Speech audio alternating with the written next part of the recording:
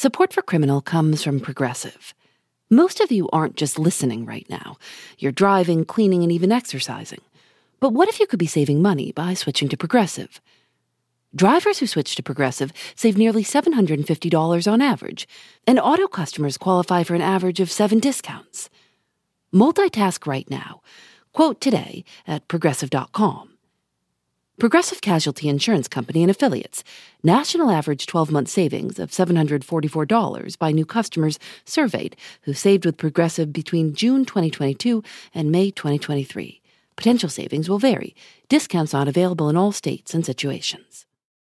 Apple Card is the perfect cashback rewards credit card. You earn up to 3% daily cash on every purchase every day. That's 3% on your favorite products at Apple, 2% on all other Apple Card with Apple Pay purchases, and 1% on anything you buy with your titanium Apple Card or virtual card number. Visit apple.co/card calculator to see how much you can earn. Apple Card issued by Goldman Sachs Bank USA, Salt Lake City branch, subject to credit approval, terms apply. On Friday, November 23rd, 1849, a doctor named George Parkman walked into a grocery store on Fruit Street in Boston. He was one of the richest men in town, a graduate of Harvard, and the medical school's single largest donor. He ordered 32 pounds of sugar and 6 pounds of butter to be delivered to his house. A neighbor came into the store and said something about the weather. Dr. Parkman said to his neighbor, "We cannot find fault with such weather as this." And then he turned to leave. But before he left the store, he turned back to the grocer and asked if he could leave something with him behind the counter. It was a closed paper bag. Dr. Parkman said he would come right back for it, and then he walked away. Many hours later, the grocery store clerk opened the paper bag. Inside, he found 1 head of lettuce. That was actually one of the first noticeable signs of his disappearance, which was that he never came back for his lettuce. We're hearing about Dr. Parkman's disappearance from Paul Collins. He's an author and professor of English at Portland State University. Initially, when Parkman didn't come home, his absence was noticed, but it wasn't particularly remarked upon.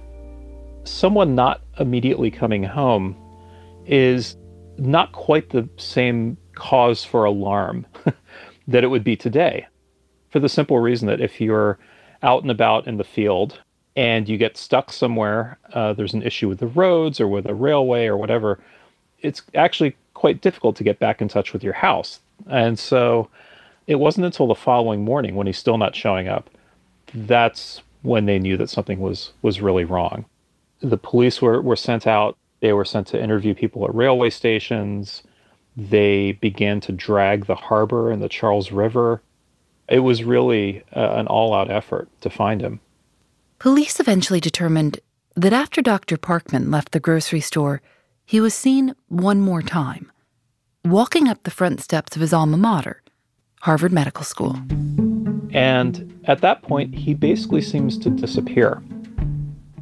Witnesses had seen Dr. Parkman walk into the medical school building, but no one had seen him come back out. One of the challenges of someone going missing and perhaps having been killed in a medical school building is that building is literally full of cadavers. Police interviewed the janitor, a man named Ephraim Littlefield, who lived in the basement of the building with his wife and children. He is also, more quietly, the person that helps procure bodies for the dissecting room. And that's actually a touchy subject for the medical school, because medical schools are very reliant on having cadavers for their students to work on, but there's only a few legitimate ways to get a hold of them, and they need many more of those than they can actually get. Harvard, like a lot of medical schools in the United States, had struggled to find enough cadavers for decades. In many other cities in the country, medical schools would bribe cemetery workers for bodies. But Paul Collins says that people in Boston, many of whom were Irish Catholic, frowned on these so-called body snatchers, also known as resurrectionists. And so Harvard Medical School had to look somewhere else for their cadavers, often quietly purchasing them from New York cemeteries. And so Littlefield is also kind of responsible for that, for finding the right people to bribe, basically. Medical students had to pay a $5 fee to offset the expense of supplying the cadavers. Paul Collins says it wasn't an explicit grave-robbing fund, but it might as well have been. The illegal practice became very public in 1848 when a young woman from New Hampshire named Sarah Ferber went missing. As one New Hampshire newspaper reported, quote, "Her body was carried to Boston, where it has been found in a dissecting room." Sarah Ferber had traveled from New Hampshire to New York to have an abortion. She died during the procedure, and the doctor packed her body in straw and charcoal and traveled with it to Boston. He arranged a visit with the dean of Harvard Medical School. The dean told the janitor, Ephraim Littlefield, to inspect the body, and if it was in good condition, Littlefield was told to buy it, and that's what he did. But when Sarah Ferber's body was on the dissecting table, Harvard faculty members realized how the woman had died and how recently, and they called the police. It was a scandal. There was a trial, and as Paul Collins says, Harvard was firmly established in the public as a den of body snatchers. It was just over a year later that Dr. George Parkman was seen walking into the medical college, but was not seen walking out. Police were now confronted with trying to find one man's body in a building full of bodies, where so-called skeleton boxes were available for checkout, and where faculty often placed their orders for pints of blood. I'm Phoebe Judge. This is Criminal.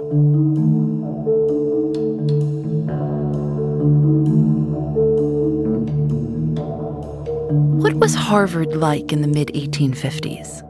Harvard was inextricably tied with the power structure of Boston and of Massachusetts more broadly. Any politician, any judge, any major business figure in the state. It was sort of the finishing school, so to speak, for entering the elite of the state and of the city. Also, even among the undergraduates, the families that they were coming from and the fields that they were going into were becoming kind of increasingly mercantile. If you look at the estate sizes of both the students and, oddly enough, the faculty at Harvard, they start getting bigger and bigger in this era. And with the faculty, that's certainly not because of what they were being paid by Harvard. It's that the faculty were also increasingly coming from money. So it was the elite teaching the elite. That's exactly it. This presented a problem for one faculty member, Dr. John Webster. Webster had been teaching for decades at Harvard and was sort of part of the old power structure of the city and the faculty there, but he was having a difficult time keeping up financially, kind of keeping up appearances and keeping up his finances. You mean because the Harvard professors didn't really get paid much, and to keep the lifestyle up, they had to have their own money?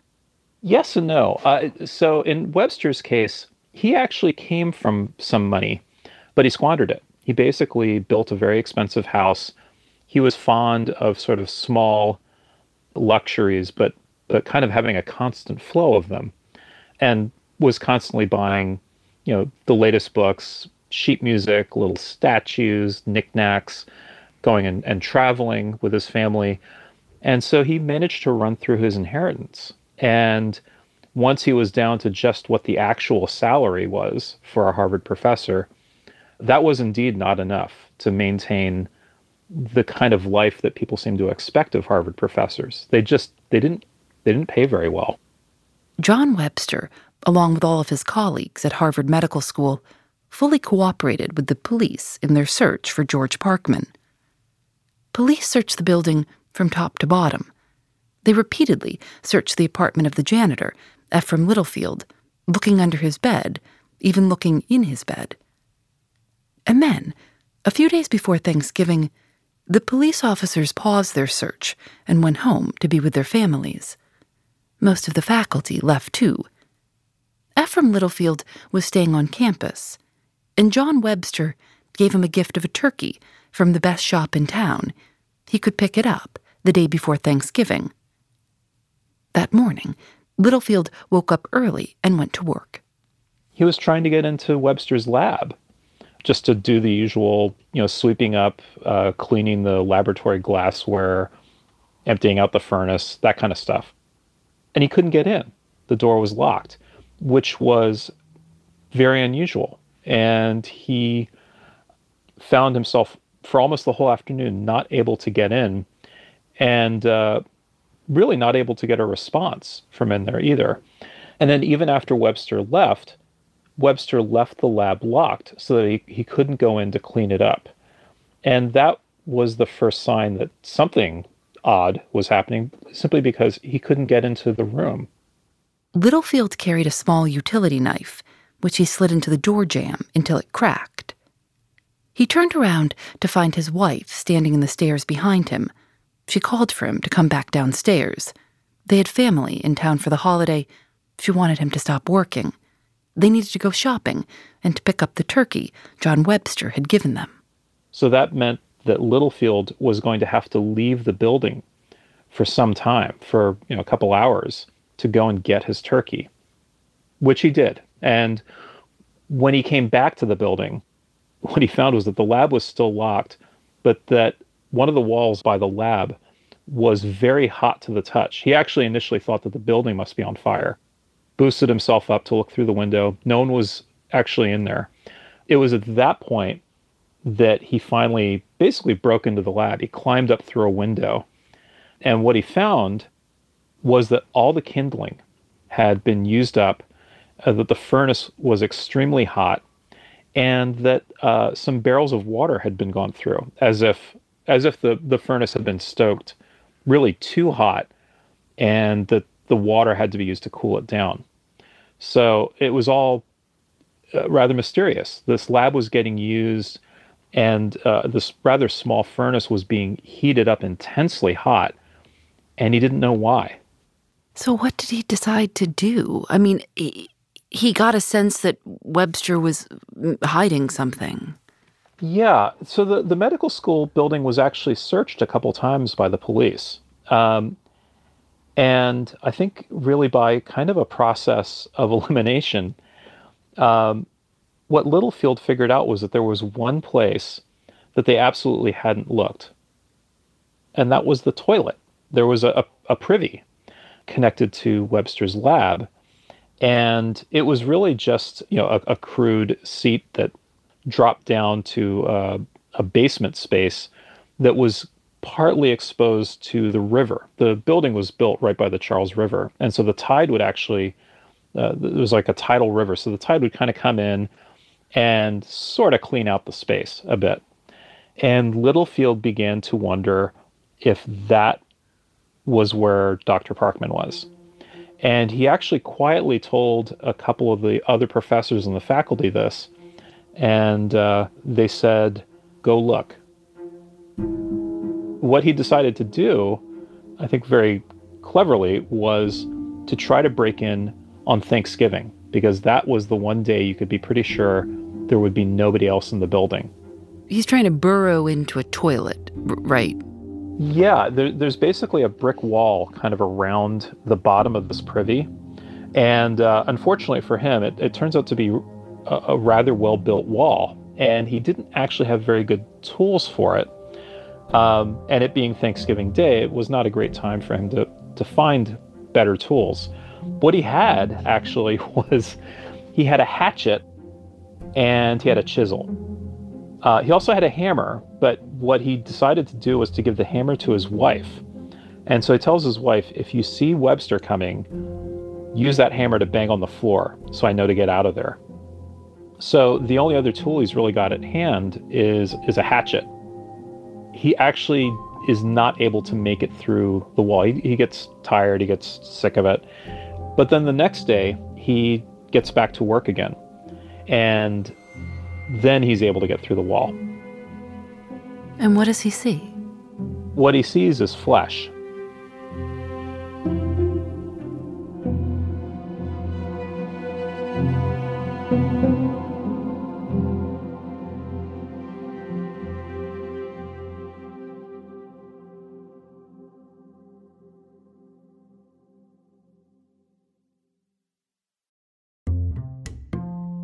Thanks to Progressive for their support. While you're listening to the show, maybe you're also doing something else. Driving, dishes, folding laundry. I listen when I go on walks. If you're not currently driving a car, you could also be getting an auto quote from Progressive Insurance. Save money right now from your phone. Drivers who switch to Progressive save nearly $750 on average. And auto customers qualify for an average of 7 discounts. Discounts for having multiple vehicles on your policy, being a homeowner, and more. Progressive will be with you 24/7, 365 days a year, so you're protected no matter what. You can get a quote for your car insurance at Progressive.com to join over the 28 million drivers who trust Progressive. Progressive Casualty Insurance Company and Affiliates. National average 12-month savings of $744 by new customers surveyed who saved with Progressive between June 2022 and May 2023. Potential savings will vary. Discounts not available in all states and situations.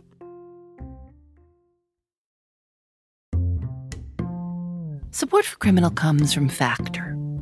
After a long day at work, sometimes the most convenient dinner option is ordering takeout. But if you make a habit of it, it can get pricey. Factor offers restaurant-quality, ready-to-eat meals delivered right to your doorstep. Factor's meals are both nutritious and tasty, and you can choose from more than 35 different options weekly. They have a variety of meal types to fit your needs too, like keto, calorie smart, vegan, and veggie, and more, with plenty of delicious add-ons also. I've tried Factor meals myself. Lately, I've enjoyed their shredded chicken taco bowl and Thai roasted vegetable green curry. You can get as much or as little as you need by choosing 6 to 18 meals per week. You can also pause or reschedule your deliveries anytime. Head to factormeals.com/Phoebe50 and use code Phoebe50 to get 50% off your first box, plus 20% off your next box. That's code Phoebe50 at factormeals.com/Phoebe50 to get 50% off your first box, plus 20% off your next box while your subscription is active. The day after Thanksgiving in 1849, the janitor of Harvard Medical School, Ephraim Littlefield, successfully burrowed his way into the private toilet of faculty member John Webster, and he found evidence of a human body. And he knows that for whatever reason, and whoever it is and whyever it is in there, it's not supposed to be in there. That is not where that stuff is supposed to go. They literally have a dissecting vault where body parts are supposed to go. So there's no good reason to see that in a privy. And so that's when he knows something has gone terribly wrong. What he does is he actually goes to one of the professors who lives nearby, Professor Bigelow, and is terribly shaken up when he arrives there. To the point where the professor, Bigelow, apparently kind of grabbed him by the collar and just started shaking him and saying, "What have you done? How are you involved in this?" And at that point, Bigelow then also goes to get the city marshal, and the police swarm in. And what do they find? What they find in the privy is basically a thigh and other parts of the body. They don't find a head, they don't find a torso, but they're finding various other extremities, but primarily a human thigh. And one of the first things that the marshal asks one of the professors, who is also at the scene, is this a place where human remains should be? You know, is this how Harvard disposes of its cadavers? And he's told, no, that is not how they dispose of them. It's actually kind of difficult because, of course, there's all kinds of cadavers and parts of cadavers in that building. And particularly without a head or without any clothing or anything like that there, they really don't know who it is. But what they do know is that it's not supposed to be there and that this was the last place the Parkman was seen. So they are immediately suspicious that they have, in fact, found Parkman. And what do they do? Well, it was a little tricky. They had found this body in Boston, but Webster lived in Cambridge. And so what they did was they had some police go to visit him at his house in Cambridge that evening. They didn't arrest him off the bat. What they said was, we're doing another search of the medical school. Could you come and assist us so that we could get into some of the rooms and, you could point out stuff? And he said, sure. And so he got in a carriage with them. They crossed the bridge into Boston and took what seemed to be a wrong turn, so that they were not going in the right direction for the medical school. At that point, the officer told him, oh, you know what? I have to stop off and run a quick chore before we go over there. Let's quick go in this building. So they basically tricked him into their jurisdiction and literally into, almost into the jail itself. What was Webster's reaction when he was told that he was being arrested and charged with murder? It was shock and indignation. And then he became violently ill. He started sweating. He became weak. He wasn't able to pick himself up. When they tried to give him some water, it kind of just dribbled down his face. He was essentially kind of on the verge of convulsions. And then later on, his limbs actually stiffened like boards. They kind of had to pick him up, basically. And I think that the arresting officers, there was some discussion of whether they should actually take him to a doctor, and they decided not to. And I think they just thought he was in this state of utter panic. What emerged later was that he was aware enough of the possibility of getting arrested that he had put a little bit of strychnine in his vest. And he had taken it at the station. He had attempted to kill himself, but he didn't give himself the right dose. And so he just got incredibly ill instead. And it was actually in that state that they actually took him over to the medical school and carried out the body parts and put them in front of him, I think in the hope of extracting a confession, just by the shock of seeing the evidence in front of him, that he would confess. Ironically, he was in such bad shape that he was barely able to speak anyway. So he didn't make any confession, and they just had to kind of drag him back to the jail at that point. I would imagine that a Harvard professor being charged with murder would be pretty big news. It was absolutely shocking to people. And one of the curious things about the case is the way that the reaction to that news broke down geographically, which was that in Cambridge, this was treated as simply unthinkable, that it couldn't be true, and that there had to be some kind of mistake. And in particular, the blame immediately started to land on Littlefield. That's who was suspected of having somehow framed Webster. And in Boston, the assumption was, by and large, that Webster had done it. So there was a bit of town and gown tension, I think, around the case and around how they interpreted the case. The mayor of Cambridge, who had attended Harvard, taught at Harvard, and whose father was the former president of Harvard, felt that it was impossible that anyone affiliated with the school could ever commit a crime. And although police believed they'd located the body of Parkman and they'd already arrested Webster, they still didn't know exactly when or how the murder had occurred, or why. They opened every box in every closet of Webster's lab, trying to find some evidence of murder. And in one box, hidden beneath some tree bark and minerals, they eventually found a human torso. The torso had been hollowed out, and inside was the missing left thigh. The poet, Henry Wadsworth Longfellow, who was a professor at Harvard and also John Webster's neighbor, wrote that the whole town is in the greatest excitement.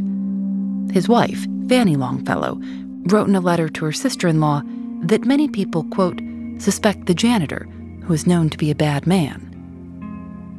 Webster, who was awaiting trial in jail, said that he had no idea how the body parts ended up in his lab. "That is no more Dr. Parkman's body than it is mine," he said. The Boston Herald printed a graphic illustration of Dr. Parkman's remains, something that had never been done before. As Paul Collins puts it, nothing about the case seemed normal anymore. The illustration made copies of the newspaper so valuable that people were stealing them off other people's doorsteps to resell them. The trial began 4 months after Parkman disappeared, in March of 1850. But the police still hadn't been able to prove that the body they'd found was actually the body of the man who was missing. They still had not found his head.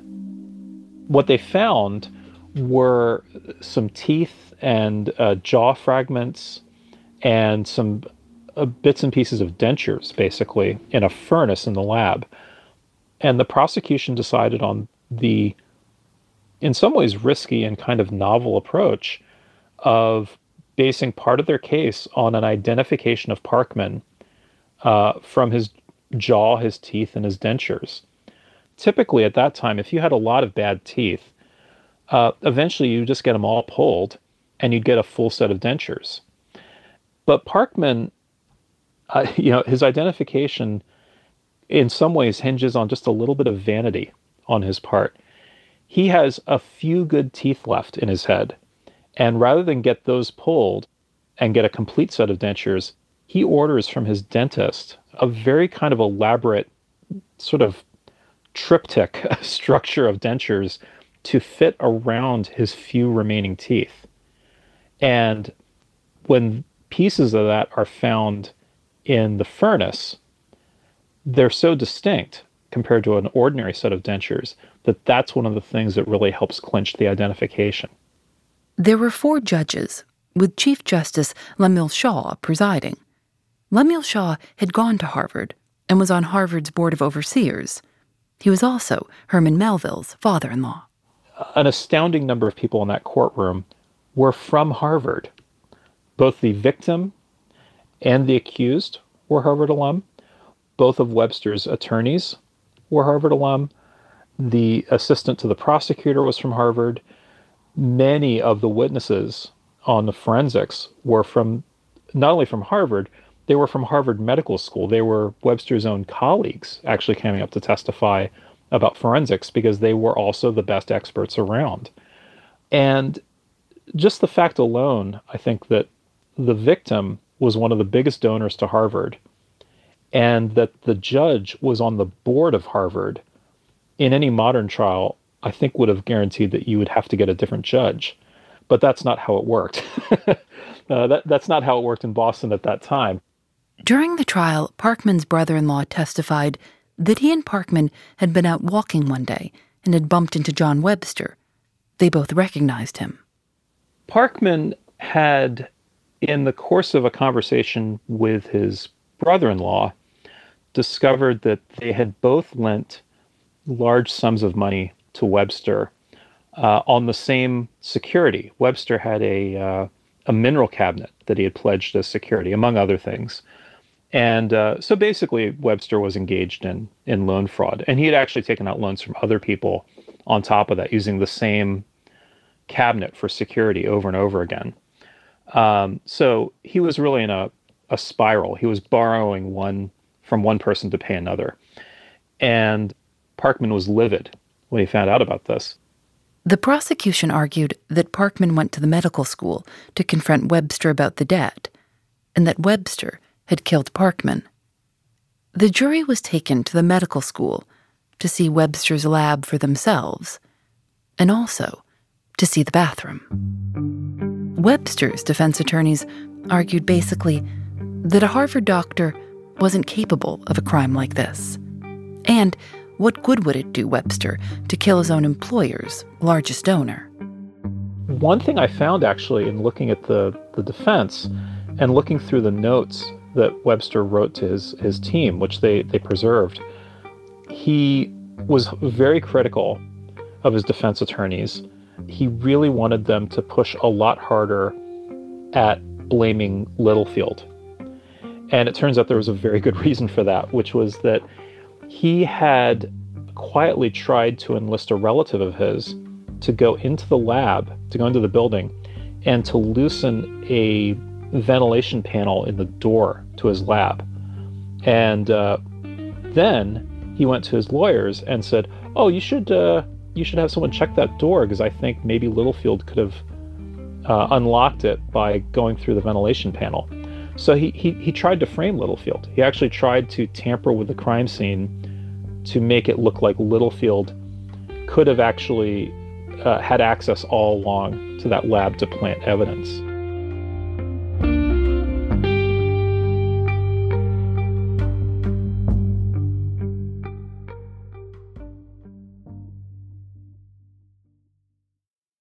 Apple Card is the perfect cashback rewards credit card. You earn up to 3% daily cash on every purchase every day. That's 3% on your favorite products at Apple, 2% on all other Apple Card with Apple Pay purchases, and 1% on anything you buy with your titanium Apple Card or virtual card number. Visit apple.co/card calculator to see how much you can earn. Apple Card issued by Goldman Sachs Bank USA, Salt Lake City branch, subject to credit approval, terms apply. So, what was the verdict? You know, what was interesting about the verdict is that I think many people thought initially, when the trial started, that he couldn't be guilty, that he wouldn't be found guilty, and that even if he was found guilty, they would surely not give the death penalty to a Harvard professor. And that assumption turned out to be completely wrong. The jury came back, they pronounced him guilty, and he was sentenced by the judge, Lemuel Shaw, to death. And so at that point, I think to the great shock of many people, that July of 1850, he confessed. He confessed to a fellow named George Putnam.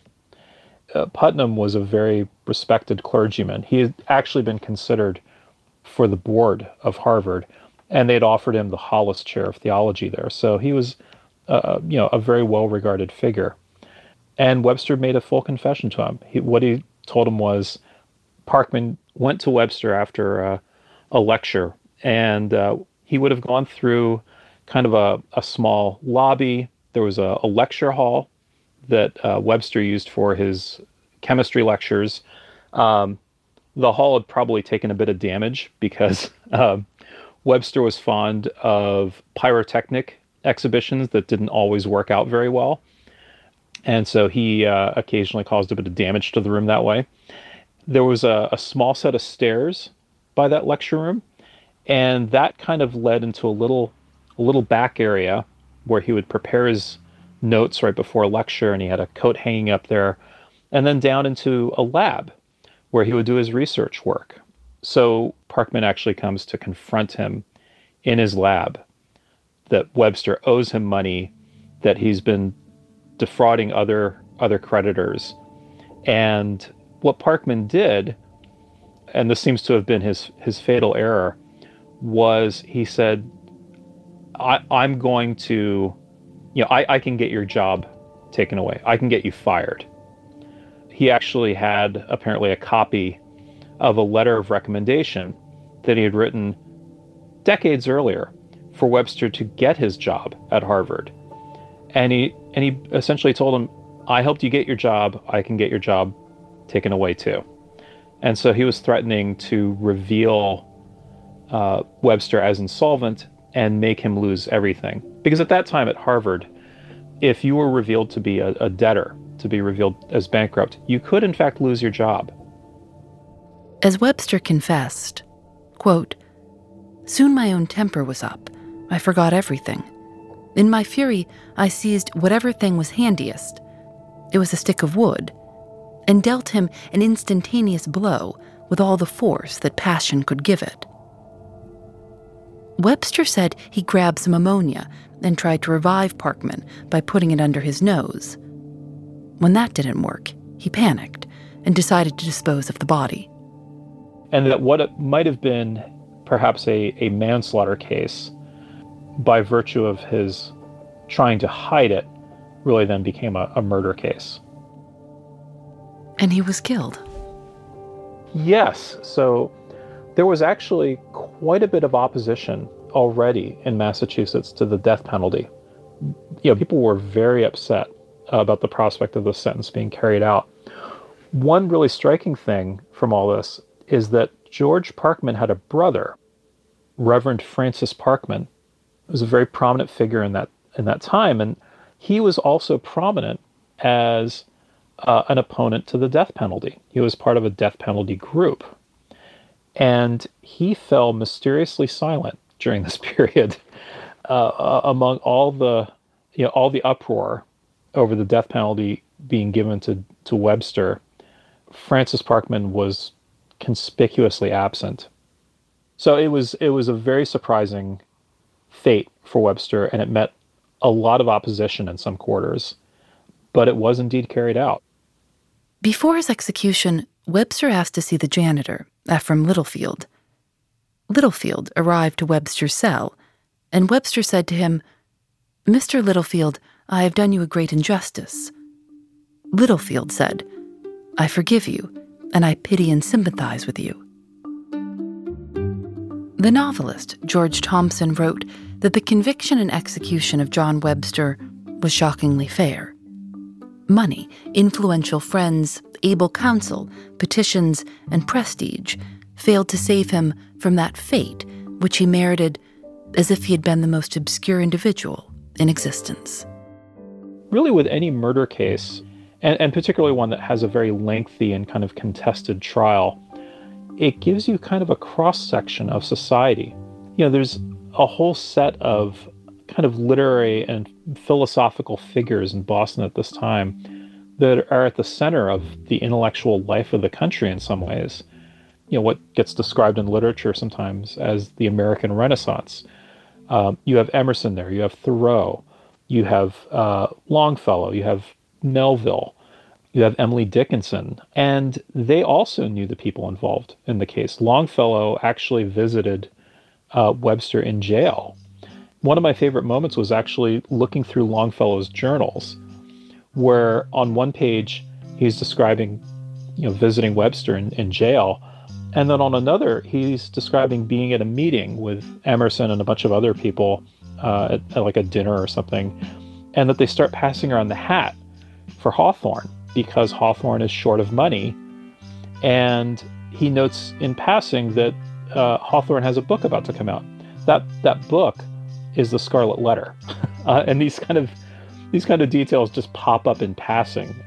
So to have this case landing in the middle of all that was just sort of fascinating for me. Did you go to Harvard? You mean as a student, Mm-hmm. or as a student? No. Makes you wonder if you'd want to go to Harvard. I mean, I didn't go to Harvard either, but I don't know if that's a good or a bad thing.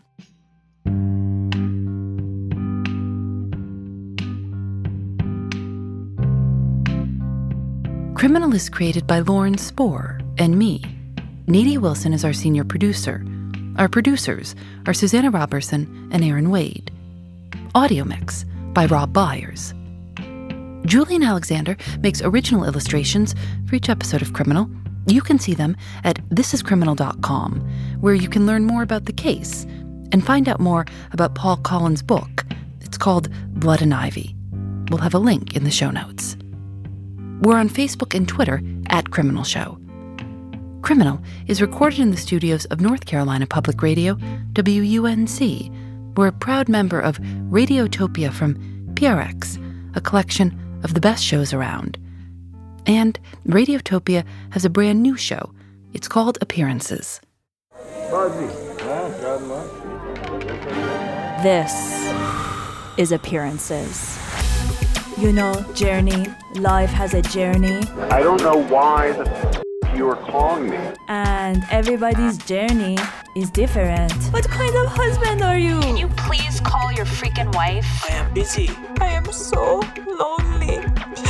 Like, at what point does your life get to be yours? I don't know. Maybe never. Episodes drop starting Tuesday, September 29th.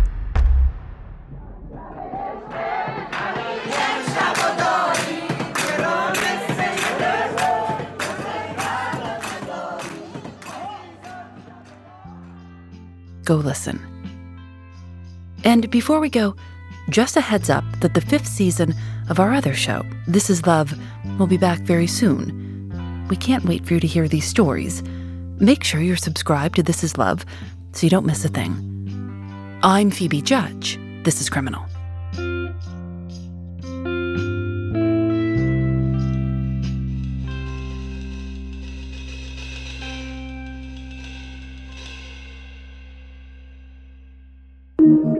Radiotopia. From PRX. Thanks to Progressive for their support.